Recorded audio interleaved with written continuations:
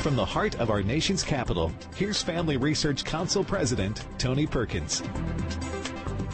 Welcome to Washington Watch. My name is Joseph Backholm, and I am in a last-minute move sitting in for Tony today. I know that you had been promised Tony would be back in the chair today, but he was actually at his home in Louisiana when Hurricane Ida reached land, which has detained him and made him unable to be broadcasting today.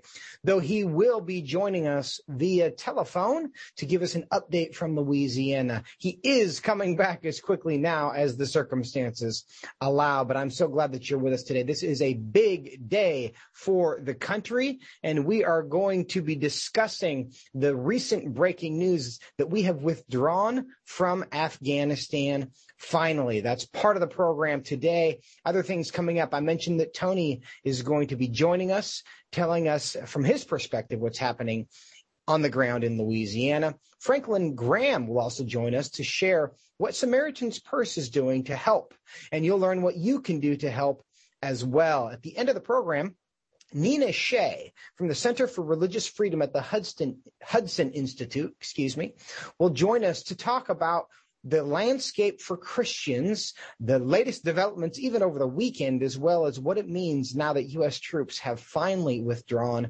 leaving the Taliban in complete uncontested control of that country.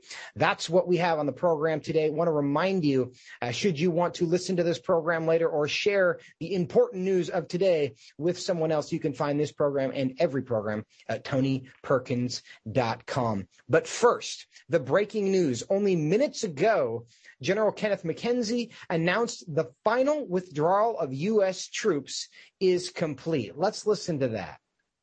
I'm here to announce the completion of our withdrawal from Afghanistan and the end of the military mission to evacuate American citizens, third country nationals, and vulnerable Afghans.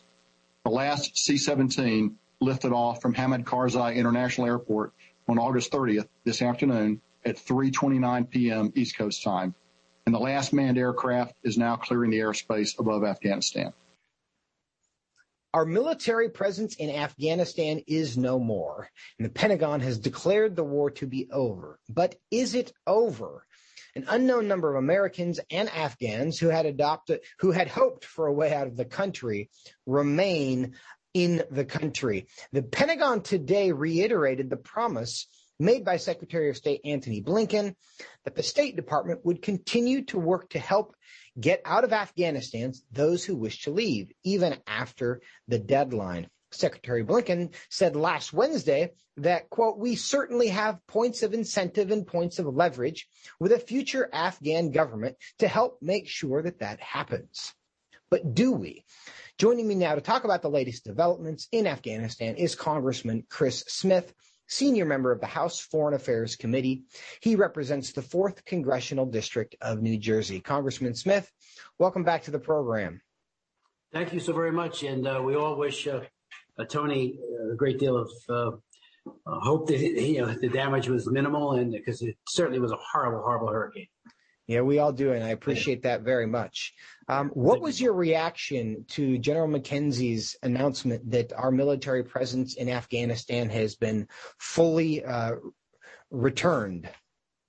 Yeah, obviously, our hearts, minds, and souls are all with our troops on the ground. We want them safe, and force protection is always an overriding concern.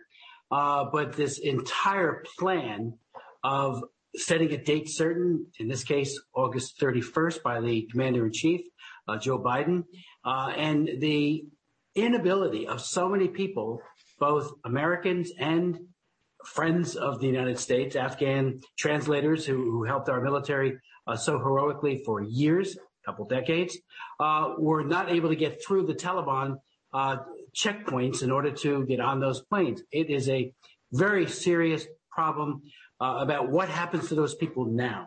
And even at the United Nations today, as you probably know, Joseph, there was a vote on solidarity and nice words by the Security Council towards the humanitarian crisis and how we need to address it. But there was no safe zone. I wrote a op-ed for the Washington Times last week saying that we needed humanitarian corridors to get people, and this is in international law, as you know, it's a very useful way of providing an escape route for those who are about to be hurt or killed, and also to get humanitarian supplies in for people who so desperately need it.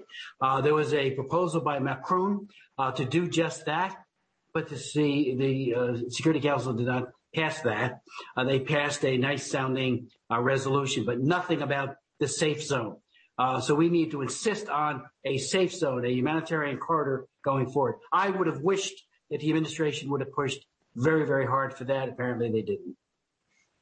Well, to that point, I think the point that you're making is that despite the withdrawal of our military presence, the concerns in Afghanistan are far from over, and we have what could reasonably be described as a humanitarian crisis there that we will continue to have to deal with. We have an unknown, to my knowledge, number of Americans who are still there, a number of Afghan allies who would like to get out, but so far have not been able to do so. Secretary Blinken, White House Press Secretary Jen Psaki, and the President's National Security Advisor Jake Sullivan all insisted that the United States has leverage when it comes to conversations with the Taliban. Senate Republican leader Mitch McConnell had this to say about the issue of leverage. I want to listen to this and let you respond. Well, they have other sources of revenue, as you know, the Haqqani Network and other groups engage in organized crime, basically. They have other sources of, and of course, they're not particularly concerned about international pressure. These are barbarians who certainly are not motivated by what others may think of them, and they've got the neighboring countries that have actually been sympathetic to them. The Pakistan government has always been somewhat sympathetic to them, so they've got kind of a friendly neighbor as well. So we have little or no leverage to get our people out or our allies. And he was, of course, responding to the specific argument that the international community could freeze Taliban assets and also just kind of condemn them as an international community. And Mitch McConnell there clearly thinks that's not going to be effective. Do we have any leverage when it comes to future conversations with the Taliban now? It's a great question. I agree with Mitch McConnell in his analysis. There is some leverage, but it's very, in my opinion, minimal. You know, they had the backing of a despicable human rights abuser called the People's Republic of China. Xi Jinping couldn't be happier for this outcome and will aid and abet the Taliban and the terrorists on the ground there. And as Mitch mentioned, Pakistan has been long a problem when it comes to the Taliban. Then you got Iran and other rogue states who are breaking out the champagne, if you will, over America's departure. The fact that it would appear that our military had counseled that a modest force, and it wasn't even a combatant force except for over in our skies, in their skies, and to say the U.S. Air Force, that could have had a stabilizing effect, as we do in other places in the world. I mean, if we were to leave South Korea tomorrow, that would be an engraved invitation to Kim Jong-un to invade. And I believe that he might just do that.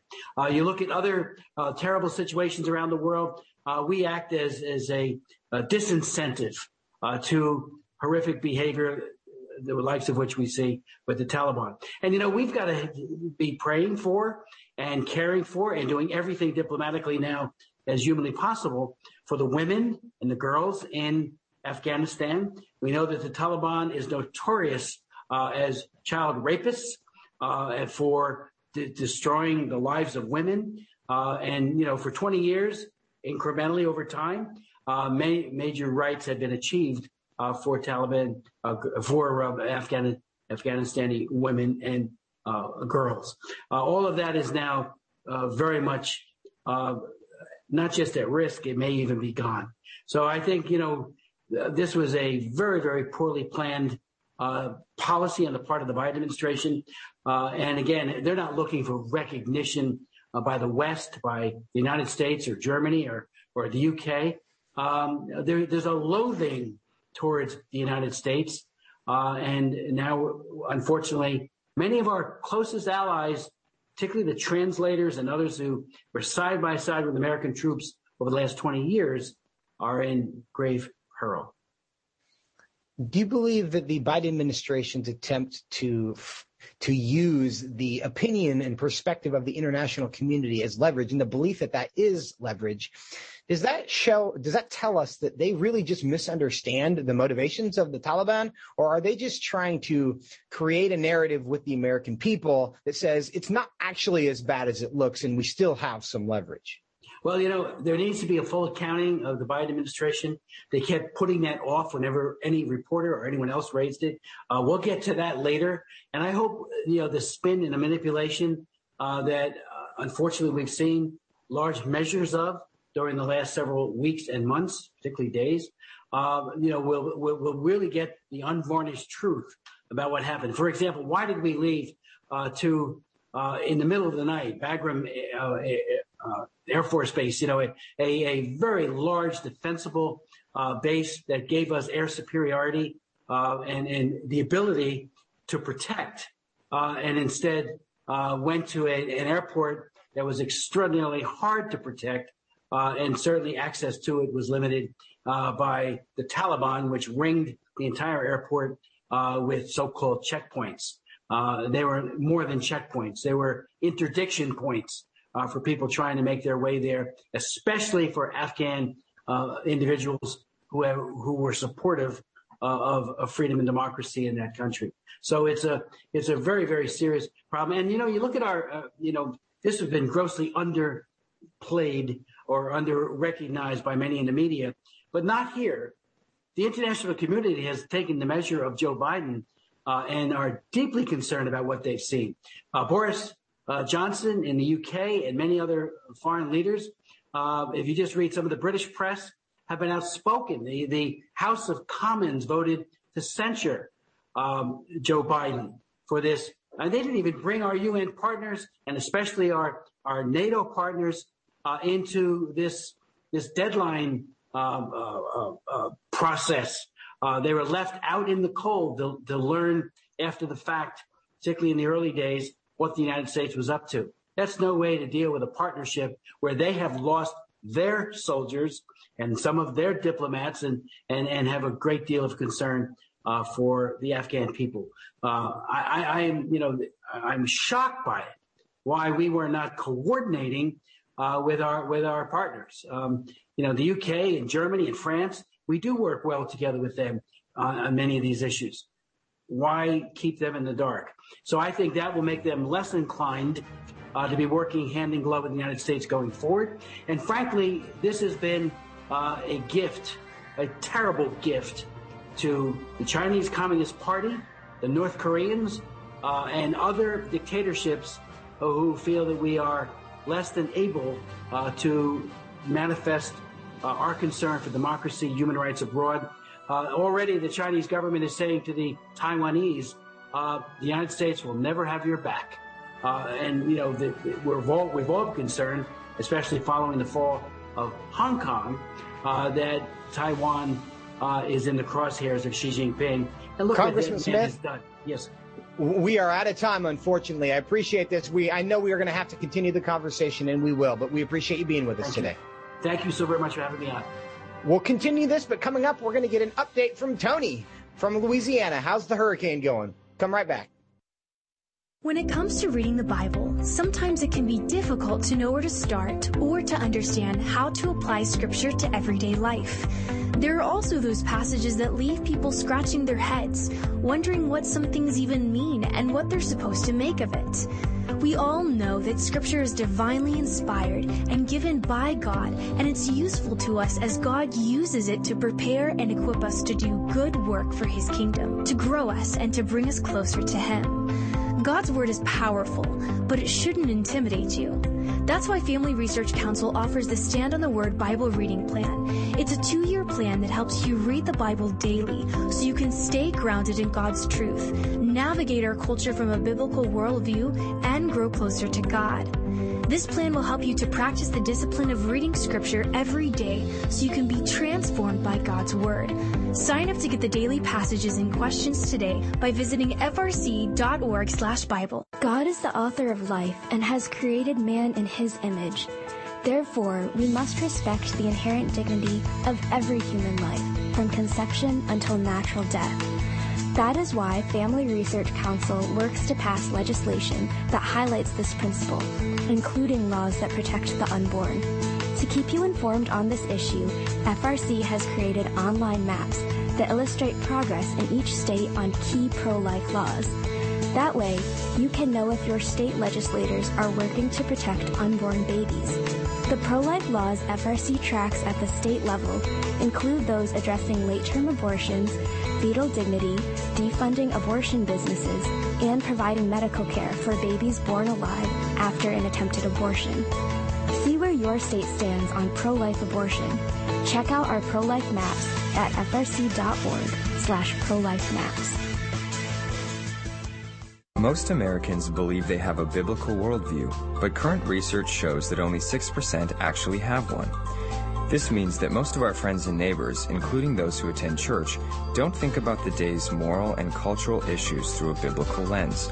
Increasingly, we see the disastrous effects of a culture that has rebelled against the truth of God's Word. That is why Family Research Council has launched the Center for Biblical Worldview.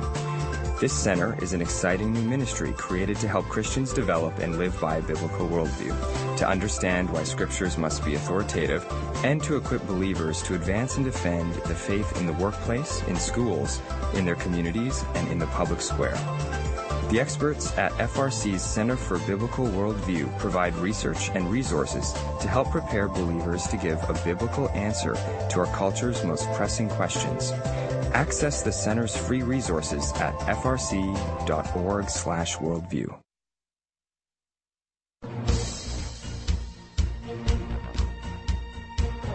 Joseph Backholm sitting in for Tony today.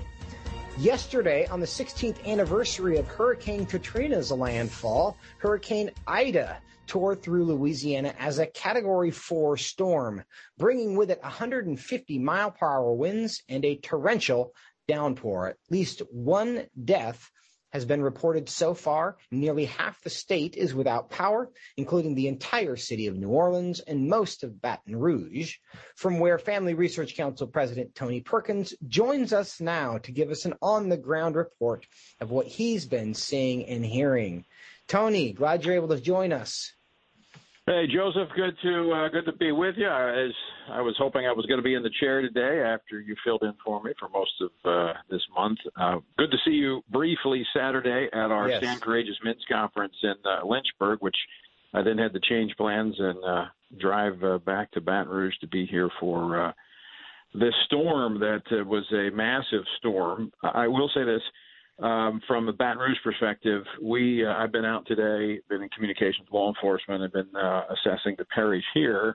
We missed the brunt of it being on the west side of the storm as it turned toward the east. But the southeast portion of Louisiana hit very hard. Our friends down in Houma, First Baptist Houma, is going to be one of the sites where I believe Franklin may talk about this, where Samaritan's Purse is going. I've been talking with Samaritan's Purse, trying to assess the areas that need help the most. But, Joseph, you're probably going to get a good assessment from the media. It's kind of hard. We don't even have communications here. Just now got cell coverage back. It's spotty.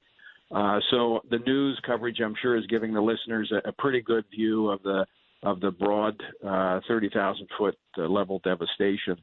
I would just say this, Joseph. I was actually going to talk about that this week, or talk about this week, about, we've got fires in the Northeast. We had flooding in Tennessee last week.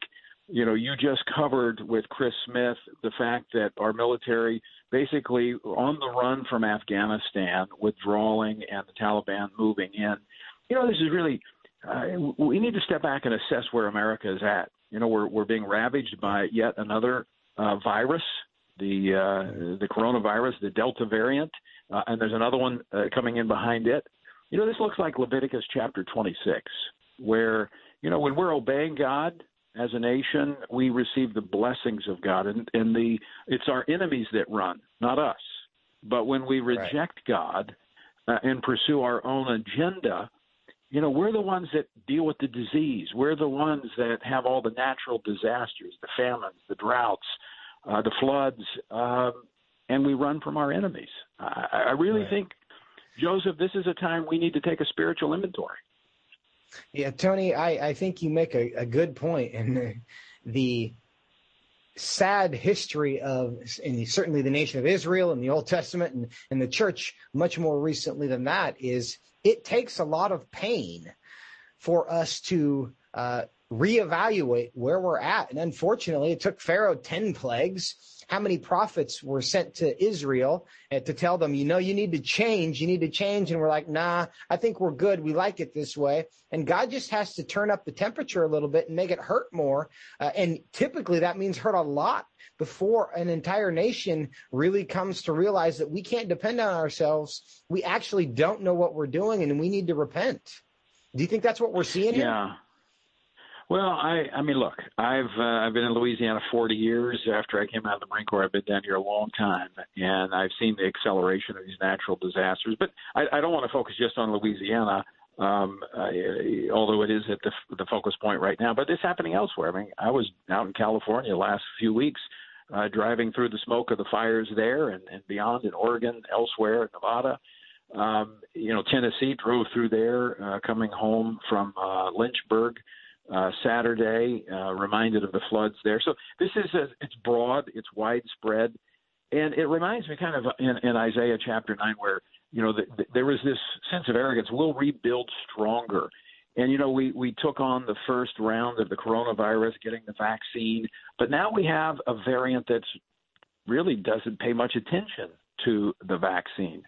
So I know there, Joseph, you know that there are going to be those that are going to mock this, and let them mock, because that's what mockers do. They mock. But I'm just saying, and I'm glad to be able to work with Samaritan's Purse and others and respond to the needs of all people, and we'll continue to do that. But we also need to step back and ask the question, is America headed in the right direction? And I think it's quite evident that we're not. When you look at the policies of this administration and you look at the effects that you've got the Taliban now flying our helicopters, using our weapons, they're actually benefiting from the things that we created. It's the opposite of the way it should be. And I do believe that there is a spiritual message here for America. And if we don't respond, as you said, the vice is only going to get tighter. And the story of Scripture, though, is the vice gets tighter, not because necessarily God's angry, though sometimes that's part of it. It's because he cares. And the path that we're on, the trajectory is not just it's not just bad because God's personally offended. It's bad because it's bad for us. And we are violating all of the rules that God said are important for us to flourish as humans. And really, he's just kind of tries to push us onto the right path. But we are inclined to be stubborn, aren't we? Well, yes, there's an arrogance in God saying, look, I'll show you how your wisdom works out. And it's not working out so well. That said, though, Joseph, I would certainly encourage individuals to continue to support ministries like Samaritan's Purse, and there's so many others, especially over in Afghanistan, even where there's work that needs to be done for the refugees coming out there. Open Doors, USA, Voice of the Martyrs. Look, it's a great time for the church. Yes, I know it's a painful, difficult time, but we need to realize these events that we're experiencing, these tragedies, these challenges, these are not one-offs. These are things that Jesus said was going to be happening as we move toward the end of the timeline of human history. And so these are great opportunities for ministry if we're equipped and prepared and we have the right mental and spiritual approach. Yeah, and to remember that these are the moments that God made us for. It's not an accident that we're here, and so we got to find out what our assignment is in all of this and do that. Tony, really appreciate you taking some time to give us an update, and we hope you can be back soon, maybe even tomorrow. Thanks so much. I hope so as well. Thanks, Joseph. And that was Tony, live from Baton Rouge, Louisiana, where he is helping his family and his friends and his neighbors and his community deal with the aftermath of Hurricane Ida. When we come back, we are going to continue our conversation about Hurricane Ida and what we can do to help. Franklin Graham is going to join us. He, of course, is the president of Samaritan's Purse. They are a relief organization on the ground trying to help. We're going to hear what they're doing and how we can join them. Come on back. Are you looking for a go-to platform where you can get relevant commentary on the cultural issues of the day from a biblical perspective? Today, it can be hard to find this in light of media censorship of conservative and Christian voices. Here at Family Research Council, we believe that every American has a right to exercise their freedom of speech and share their stories with the world. And we think it's important for you to have access to these stories. To get the facts and stories the left doesn't want you reading, head over to frc.org/blog to check out our newest blog posts. We cover the issues you care about, all written by our experts in policy, government affairs, and biblical worldview. Our experts unpack the topics that other media platforms won't, like current events that affect Christians internationally, sexuality from a biblical perspective, and insights into the increasingly radical shift in American culture. To stay up to date on current news related to faith, family, and freedom, go to frc.org/blog. We're seeing more and more cases of censorship and the canceling of many conservatives and Christians by big tech companies. To combat this, Family Research Council has chosen to be proactive before big tech tries to censor or cancel us. We want to stay connected with you, and so we've created a tech subscription platform. That way, you can still find updates on faith, family, and freedom, even if big tech tries to silence us. It's easy. You just sign up for the text alerts by texting STAN to 67742, and you'll get FRC's content straight to your phone. Again, just text STAN to 67742, and FRC will keep you looped in on the issues of the day. By subscribing, you'll get information on our upcoming events and programs. We want you to always have access to the content that will help you stand for faith, family, and freedom, and keep you connected with the like-minded community. Just text STAN to 67742 and be the most informed person you know.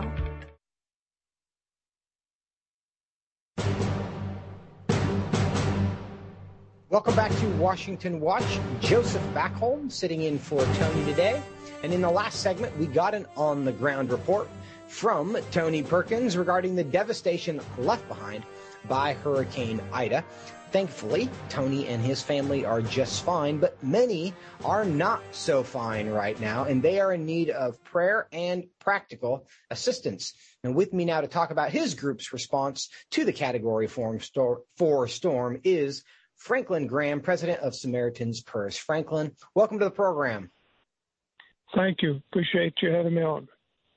Well, we are thankful for you and your organization and those like you who run to trouble and provide assistance. But first, tell us, what's your assessment of the situation in Louisiana and that region?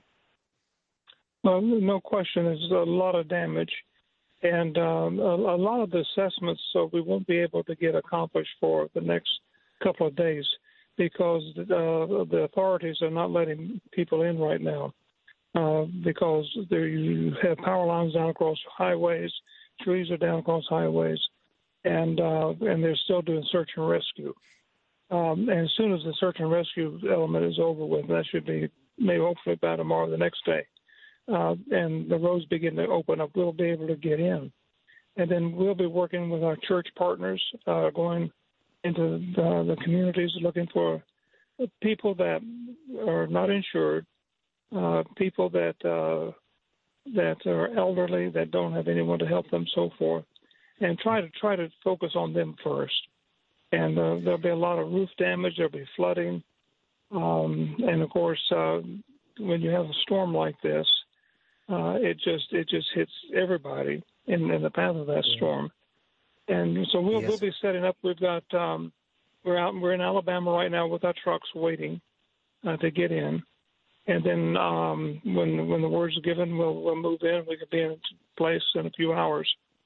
So we're just letting the storm get out of the way so we can get to work.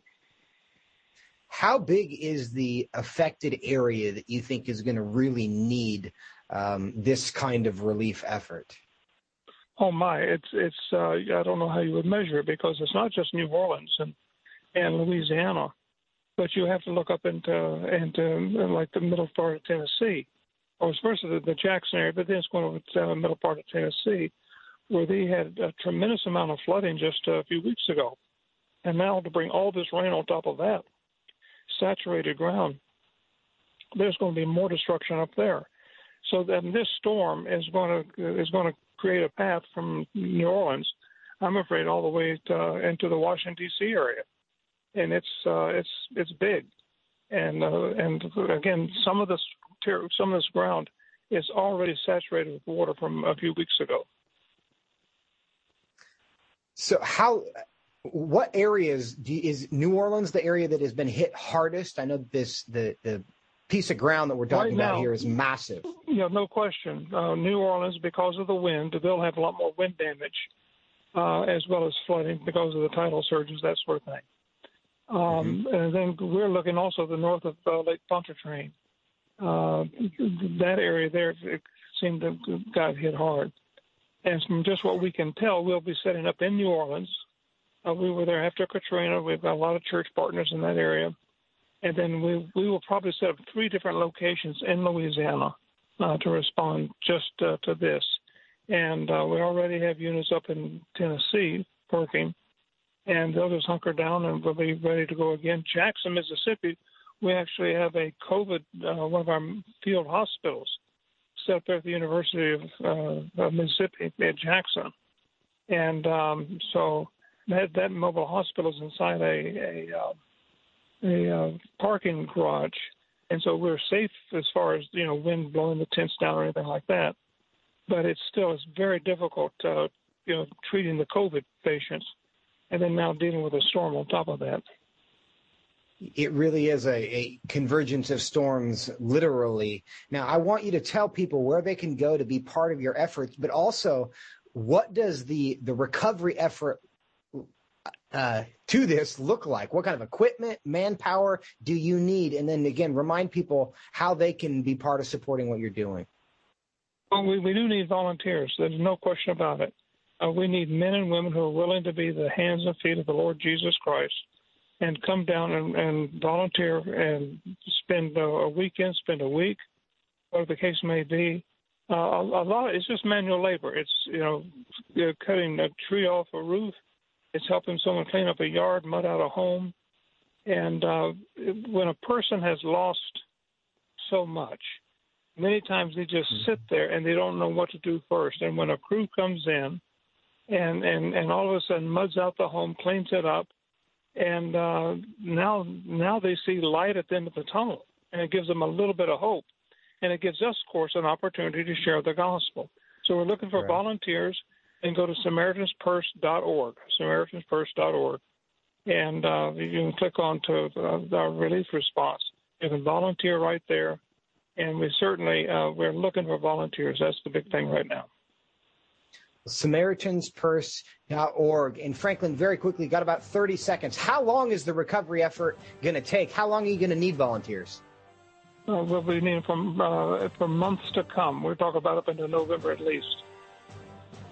Okay, so that is your call, folks. Thank you so much for doing it. SamaritansPurse.org. Also, we will link to that at TonyPerkins.com. But Franklin, we appreciate you taking the time. We appreciate you giving us the opportunity to serve others and to, as you said, be the hands and feet of Jesus. Appreciate everything you do in your time today. Thanks so much. Well, thank you. God bless. Again, it's SamaritansPurse.org. We'll also link to it at TonyPerkins.com. Take your kids, take your church group, go help some people who are desperately in need because of Hurricane Ida, and you will be blessed in the process. Appreciate you stepping up to do so. When we come back, we're going to continue the conversation in Afghanistan. What's the situation for Christians there? We'll come on back. What is religious freedom and why should you care about it, both domestically and internationally? By definition, religious freedom is the freedom to hold religious beliefs of one's choice and to live according to those beliefs. At Family Research Council, we care about religious freedom because we believe it is an inherent human right that all governments have an obligation to protect. Tragically, not all governments do. Religious persecution is a harrowing reality around the world that is not often acknowledged by the media, even though attacks on people of all faiths continue to mount in many regions of the world. God calls Christians to care for the persecuted church, the downtrodden, and those who cannot help themselves. Therefore, we must be advocates for those persecuted for their faith. To learn more about this issue and what you can do to help, go to frc.org/IRF to check out Family Research Council's latest resources on international religious freedom. Christians are called to seek after the Lord above all things. This means we must pray unceasingly, vote our biblical values, and boldly stand for truth. You can join Family Research Council and FRC Action President Tony Perkins in this mission every Wednesday as he hosts the Pray, Vote, Stand broadcast to encourage brothers and sisters in Christ to focus their attention on the Lord in every aspect of their lives. Pray, Vote, Stand will help equip you to stand for biblical truth in the midst of a confusing time in our culture. Tony is joined by experts, elected leaders, and Christian leaders for this weekly program to help you see through the fog created by the biased mainstream media. This year, let's commit to pray for our nation, to stand for truth, and to seek the Lord first. To watch the Pray, Vote, Stand weekly broadcasts, visit PrayVoteStand.org. That's PrayVoteStand.org. Want honest and in-depth commentary on what's going on in our nation's capital and around the world?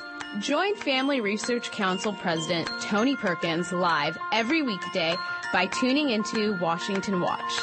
You can listen to the show whenever it works for you.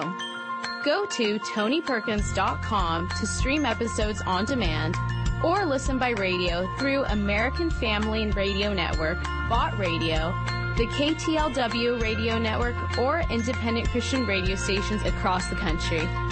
On the show, you'll hear from guests like Mike Pompeo, Senator Marsha Blackburn, Pastor Jack Hibbs, Ben Carson, Senator Josh Hawley, Sissy Graham Lynch, and more.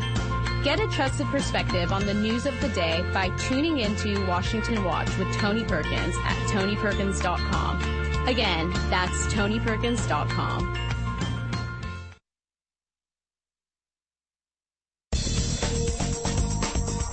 Welcome back to Washington Watch. Joseph back home with you, filling in for Tony, who we hope, weather providing and weather allowing, will be back in the chair tomorrow. And you heard that update from him just a few minutes ago.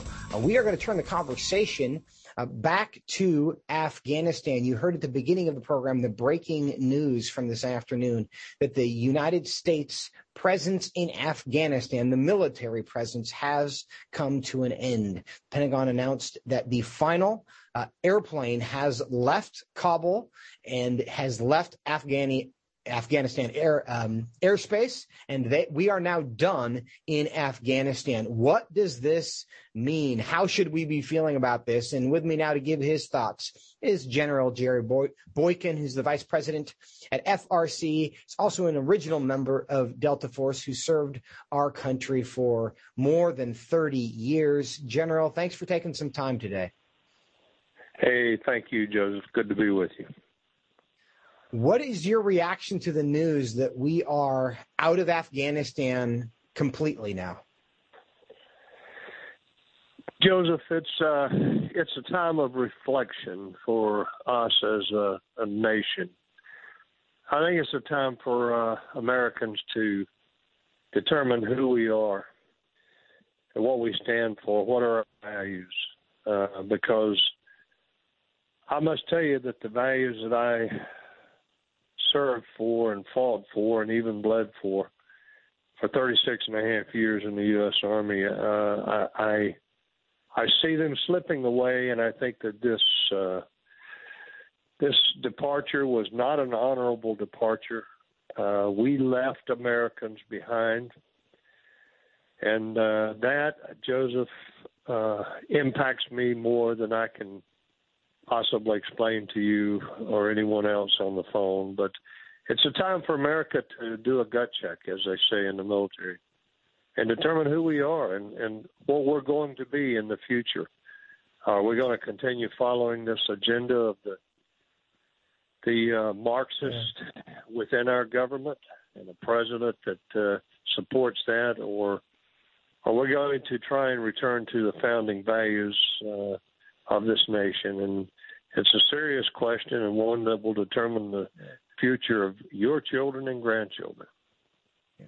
General, I believe that you and those who served have a different way of reacting to this. And I don't know that I have anything quite to compare this to. I wasn't around when we pulled out of Vietnam, and I know that comparison has been made many times. But it does feel like when you are trying to declare victory, and I think in many ways the Biden administration continues to try to do that, to wind this up and say, our mission was accomplished there. But it should feel better, shouldn't it, when we're done with something like this? No, not for me, and not for the thousands and thousands and thousands of Americans that served there, and I don't think for a patriotic American that there is anything here for us to be joyful about. Yes, we needed to end the war, but we certainly didn't need to go out the way we did, and I think this is an abysmal demonstration of a lack of leadership at many levels. And as far as I'm concerned, it has offered no solace to our allies, and it has offered our enemies a window of opportunity, like China and Russia and even Iran. And as a result of that, I think we've got to rethink who we are. Yeah, I think I framed my question poorly. What I meant to say is it should feel better than it does presently. But you answered the question, I think, appropriately anyway. But it raises another question for me. We think back, we know that we were there for 20 years until today. Just in the principle of leaving things better than you found them. Do you have any sense of whether, or an opinion, I should say, of whether either America or Afghanistan in the end is in a better position today than when we went into Afghanistan? Well, we certainly created an environment there where I would say a majority of the Afghan people were actually introduced to a level of freedom that they had never known before. I think that by opening schools to women and girls, that we actually have 20 years of women that have been educated. Some have gone on to be, to universities, and some have become entrepreneurs. And it's a level of freedom, particularly for women, that environment had never produced before in its entire history. And now I think that in the end, these women that have been educated, that have been shown a different way of life, have been shown a freedom that they never knew before, I think ultimately they're going to become a factor in the future of this nation. And I think that they're going to have to be reckoned with by the Afghan people. I think that's an important point that you make, that there are now young adults who have no memory of life under Afghanistan, under the Taliban. And they've spent the last 20 years, and they would have been educated and raised at a time period where they knew about the Taliban, certainly, but not with the Taliban fully in control. Do you have any hope that experience for tens of millions of people in Afghanistan may ultimately lead to a place where, as the Biden administration has consistently been complaining about, that they haven't been defending themselves, but because of that experience, a new generation might rise up to do that? Do you have any hope for that? I do hope so. I clearly hope so. And I think in the short term that our expectations should not be high, but I think that people are going into a period of where they're having to think through and develop a vision for what they want this nation to be. And it can't be what the Taliban wants it to be. And I think that what you're going to see is more and more resistance. You already have a resistance movement up in the mountains, and I think the Hindu Kush Mountains, and I think that ultimately what you could see is a brutal civil war here. But I think that ultimately the freedoms that these people have known for 20 years now are going to be firmly embedded in the minds and the hearts of the Afghans that are still there. And I think that that's going to have an impact on the nation that Afghanistan will become. And I'm not sure that the Taliban is going to be able to hold on to power if the resistance movement up in the mountains there will reflect on what they've learned over the last 20 years. I think there is at least a chance that we could see a different Afghanistan. General Jerry Boykin, it's a somber day, but we appreciate you coming on to share your thoughts with us very much. Thank you. Glad to be with you, Joseph. And I think the general's sentiments there are ones that we all share. We hope that the investment made in Afghanistan has planted seeds that will continue to grow and ultimately leave that place better than it has been in the past. And that is certainly all of our prayer. But there are many people, there are many subplots in the larger plot. And after the takeover of Kabul, Taliban leaders had announced to the public that they will not seek revenge on opponents in Afghanistan and that everyone would be forgiven. But there are already reports coming out of Christians who have been killed for their faith. As my next guest will share, Christians in Afghanistan face a greater threat of being killed because they are considered to be apostates as well as sympathizers of the U.S. and the West. And that is why thousands of Afghan Christians have left Afghanistan with the help of NGOs over the past week. With me now to give us an update on the situation of Christians in Afghanistan is Nina Shea, Senior Fellow and the Director of the Hudson Institute's Center for Religious Freedom. Nina, welcome to Washington Watch. Thank you very much, Joseph. Good to be with you. I think the General's words were very, very wise, but I also think he left a hopeful note that right now I'm not feeling. And tell us why that is. Well, what I'm hearing and seeing, and I'm immersed with trying to resolve some of the cases, evacuate people still. Thousands of Christians may have left, but many thousands more want to leave. And there's very few options for them right now. There were between 10 and 12,000 Christians in Afghanistan. Most of them are converts from Islam. In the Taliban's eyes, and the Taliban is an Islamist extremist movement, jihadist movement, now in control of a government, that sees these people as apostates, and they believe they should be put to death. And they have sent messages, phone messages to Christians saying, we know who you are, we're coming for you. I have one case that I'm trying to help get across the border through other charities that are doing this, whose father and brother have already been murdered in the last 2 weeks by the Taliban. They came to their home. He escaped. He's in hiding. He's been in hiding for 2 weeks. So they're merciless.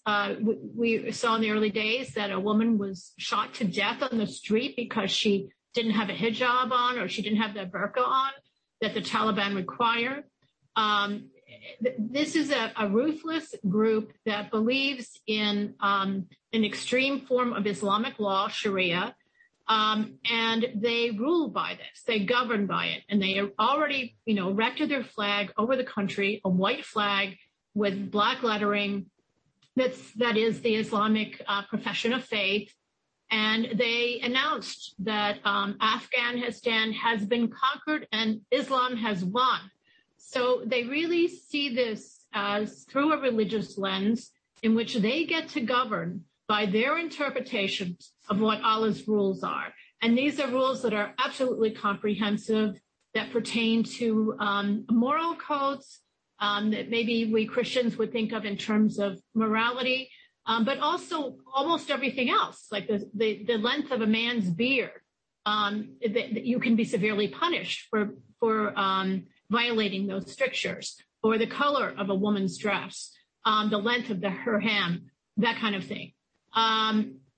They also claim to rule in the name of God directly, that there's no human interpretation or application, and that this is therefore inviolable, and you cannot criticize it or debate it or reform it.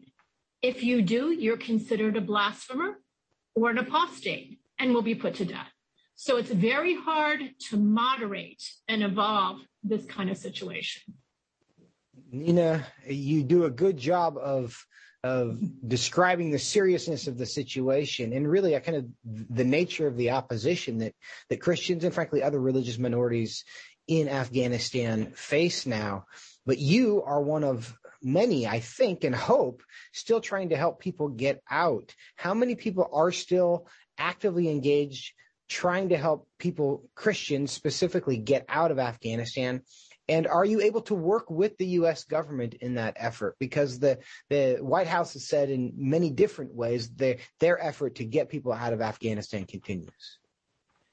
Well, the United States government first allowed private charters to come in and to extract Christians and others who needed to get out. And these did not necessarily go to the United States. They were being sent to other countries that accepted them. And in fact, 98 countries around the world have said they would accept Afghan refugees. So this had nothing to do with the United States, but the United States would not let them enter the airport since about Thursday. So there had been no real numbers of evacuations through these private charters. And on their own planes, the United States government has not prioritized religious persecution victims. They prioritize Americans, green card holders, and high assets in the military that they work with and the government that they work with over there before the Taliban took over.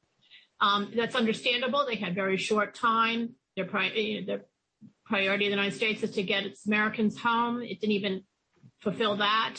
There just wasn't enough time. It was too helter-skelter. Nina, we only have about a minute left, but I want to ask you, what can people do to support the work that you and others are doing to help get Christians out of Afghanistan? Well, there's a lot of need in all different levels, from aid to getting information, hands-on things. And I'm actually working with former Ambassador at Large for Religious Freedom, Sam Brownback, who's a friend to, I know, Tony Perkins and many other people in the United States, well known. And we're working to develop a mapping list of who's out there doing what. But it's very chaotic right now. We're just getting set up. Is there anything that people specifically can do? And again, we got about 30 seconds. Well, I mean, I think that they can give to charities that are working on these issues, and they'll have to. I'm not going to make recommendations. There's just too many. Fair enough. And then also to pray, of course. Yes. Nina Shea, Senior Fellow Director of the Hudson Institute Center for Religious Freedom. Appreciate your time, and we appreciate your efforts. We will be in prayer for you. Thanks for joining us today. Thank you, Joseph. And we will be in prayer. Do that. Bad news, tough news today, but continue to pray. Take them to the throne of God. Everyone in Louisiana and the South, as well as everybody in Afghanistan, pray that God's will be done. We'll be back to talk more about it tomorrow here on Washington Watch. We'll see you then. Washington Watch with Tony Perkins is brought to you by Family Research Council and is entirely listener-supported.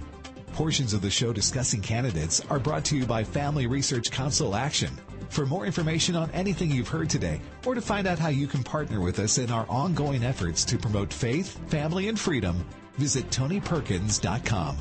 Also, to leave a comment about Washington Watch, call our watch line at 1-866-372-7234. That's 1-866-372-7234.